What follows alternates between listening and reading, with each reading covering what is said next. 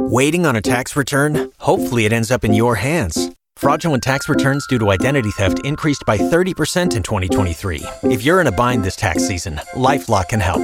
Our U.S.-based restoration specialists are experts dedicated to helping solve your identity theft issues. And all LifeLock plans are backed by the $1 Million Protection Package. So we'll reimburse you up to the limits of your plan if you lose money due to identity theft. Help protect your information this tax season with LifeLock. Save up to 25% your first year at LifeLock.com/aware. He's the poster boy of forgotten loner music. You know, it's like you put it on and you're like, this is one of the best things I've ever heard in my life immediately.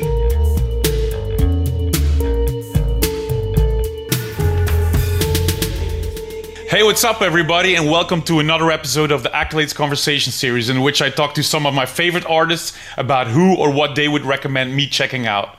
Make sure to subscribe or hit that like button. Holy Sons is a one-man solo band built around American songwriter and drummer Emil Amos.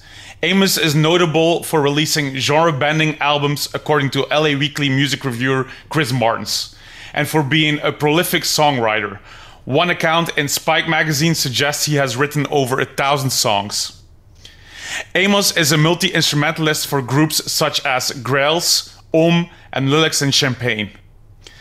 Amos was born of the lo-fi home recording movements of the 80s and the early 90s.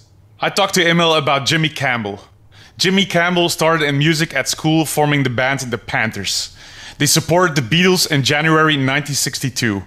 The band performed at the Cavern on numerous occasions, and one show broadcast on Radio Luxembourg saw them introduced as the Kirkbys by Bob Wooler, the presenter of the show.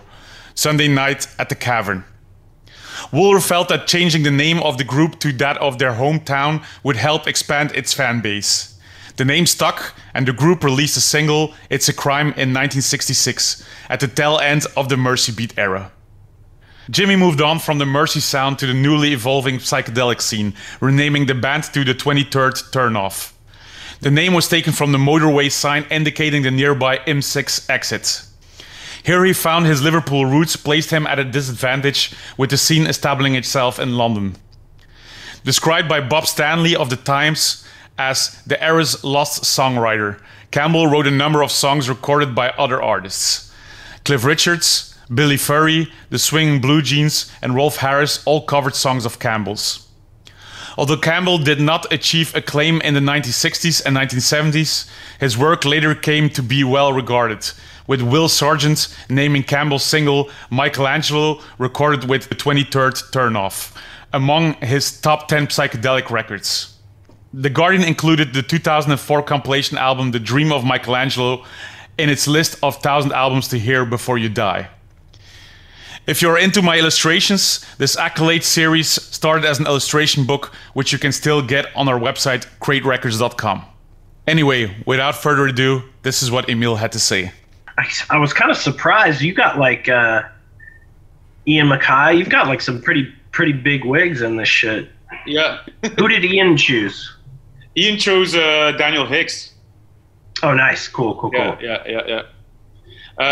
But so yeah, I'm trying to like do these interviews. The thing is, like, my second book that I'm now working on is more hip hop and producer related, because I have a whole batch of electronica artists also. But I split them up into two books instead of one. And I'm trying to like keep the interviews going, because I notice people start to like come back to everything when I do these. So, and it's also fun to do. So that's the reason why I'm doing it.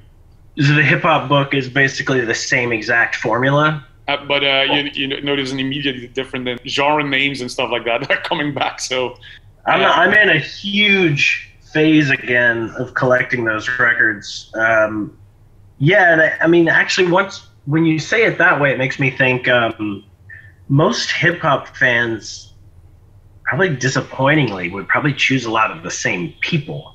Yes. So like when you get the hip hop like superheads, they're not going to, because they're like obsessed with records. That's the difference between in hip hop. If you talk to a big artist, you get a very random an answer you're not looking for. And if you talk to a DJ, or you talk to like a sometimes I'm surprised, but I know in advance mostly what I'm dealing with. So, it was the same thing with rock. Like I tried to publish everything because I also think people can answer this question the way they want. So I'm not, but of course it's, for me, some of the answers were more interesting than other answers, which is obvious, of course. So I'd actually be interested to see the choices on that, because they're gonna say Rakam, but like they're gonna say Schoolie D, or you know what I mean? Like, how smart are they?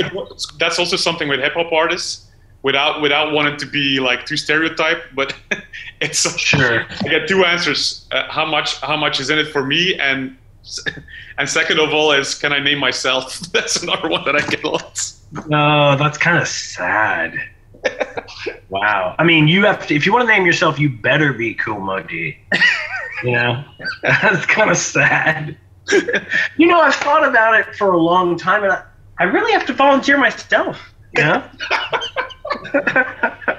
it's weird, but let's jump into it. Okay, so the question was, if you want to give accolades to somebody, who would that be? Who is the first person that comes to mind, and why? Well, I chose Jimmy Campbell because maybe when you hit me up, that was like the big head phase I was in.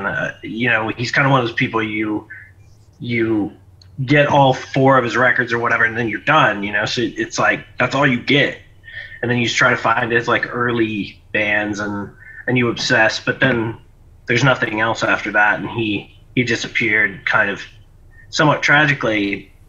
And when you meditate on these people that are perfect to obsess about, we know nothing really about them. We don't know what kind of person they really were. You could kind of speculate. He was probably a little troubled from the music, but when I think about why they didn't reach success, which of course is kind of like part of the meditation, I think Gene Clark, Jimmy Campbell, and more recently, there's a band called the Cleaners from Venus that's like a kind of legendary 4-track band from Britain, and they're sort of like the Guided by Voices of the 80s.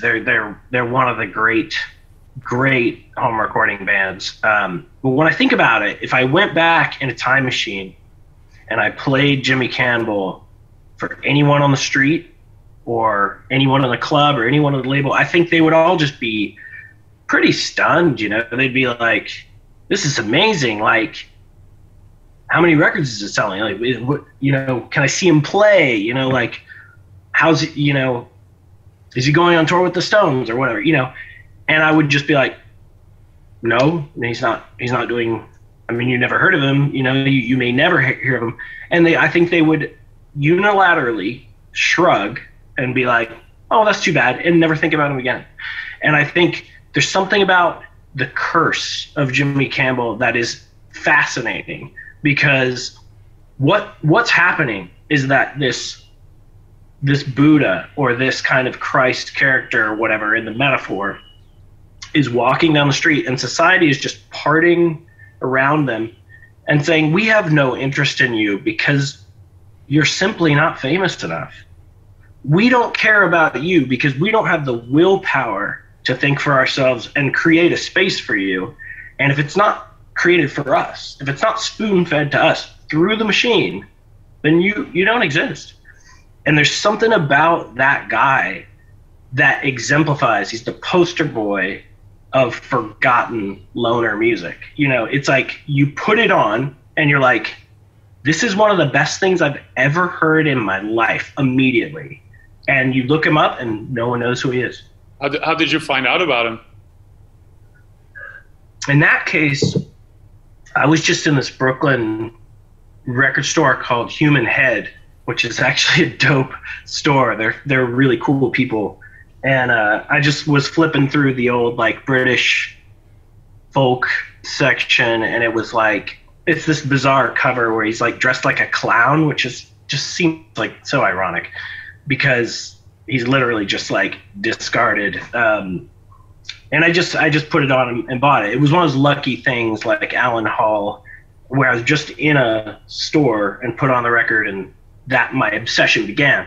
Usually with things like that, you're going to hear the song cherry picked in like a film or something, but it was like 2 weeks later or something after I heard his song, like in my room, I like looked at my phone and like Steve Shelley from Sonic Youth had said Matt Sweeney gave him this song, check it out, same song. And then I think I see like, I think Angel Olsen did like a Pitchfork thing. I'm like, oh, somehow, like we all heard about this guy at the same time, and no one was really like hit by one thing. It just kind of like he reemerged because culture was ready for him. And I'm pretty sure he's gotta be dead, but I don't know. And I'm pretty sure he experienced nothing good from all the stuff he made. He was 100% forgotten within his lifetime. And I mean, that's the funny thing is like, I know what that feels like to walk down the street and be at the high point of your artistic inner, sort of accomplishments in an internal way, and have the world just like not even see you there. It's really a sad feeling. And yet at the same time, if you want to take a step back and just be a little bit more Eastern about it, it's like, that's the capitalist poison that you're trying to drink. And like, that doesn't mean that you weren't great. That doesn't mean that Jimmy Campbell wasn't one of the greatest songwriters in the world at his time. It just means that he didn't have a lot of money, that he didn't have lines of girls around the block like the Beatles, whatever. It's like, that's the challenge with dissecting Jimmy Campbell, is that it forces you to question your own values and why you listen to music. And that is a beautiful thing.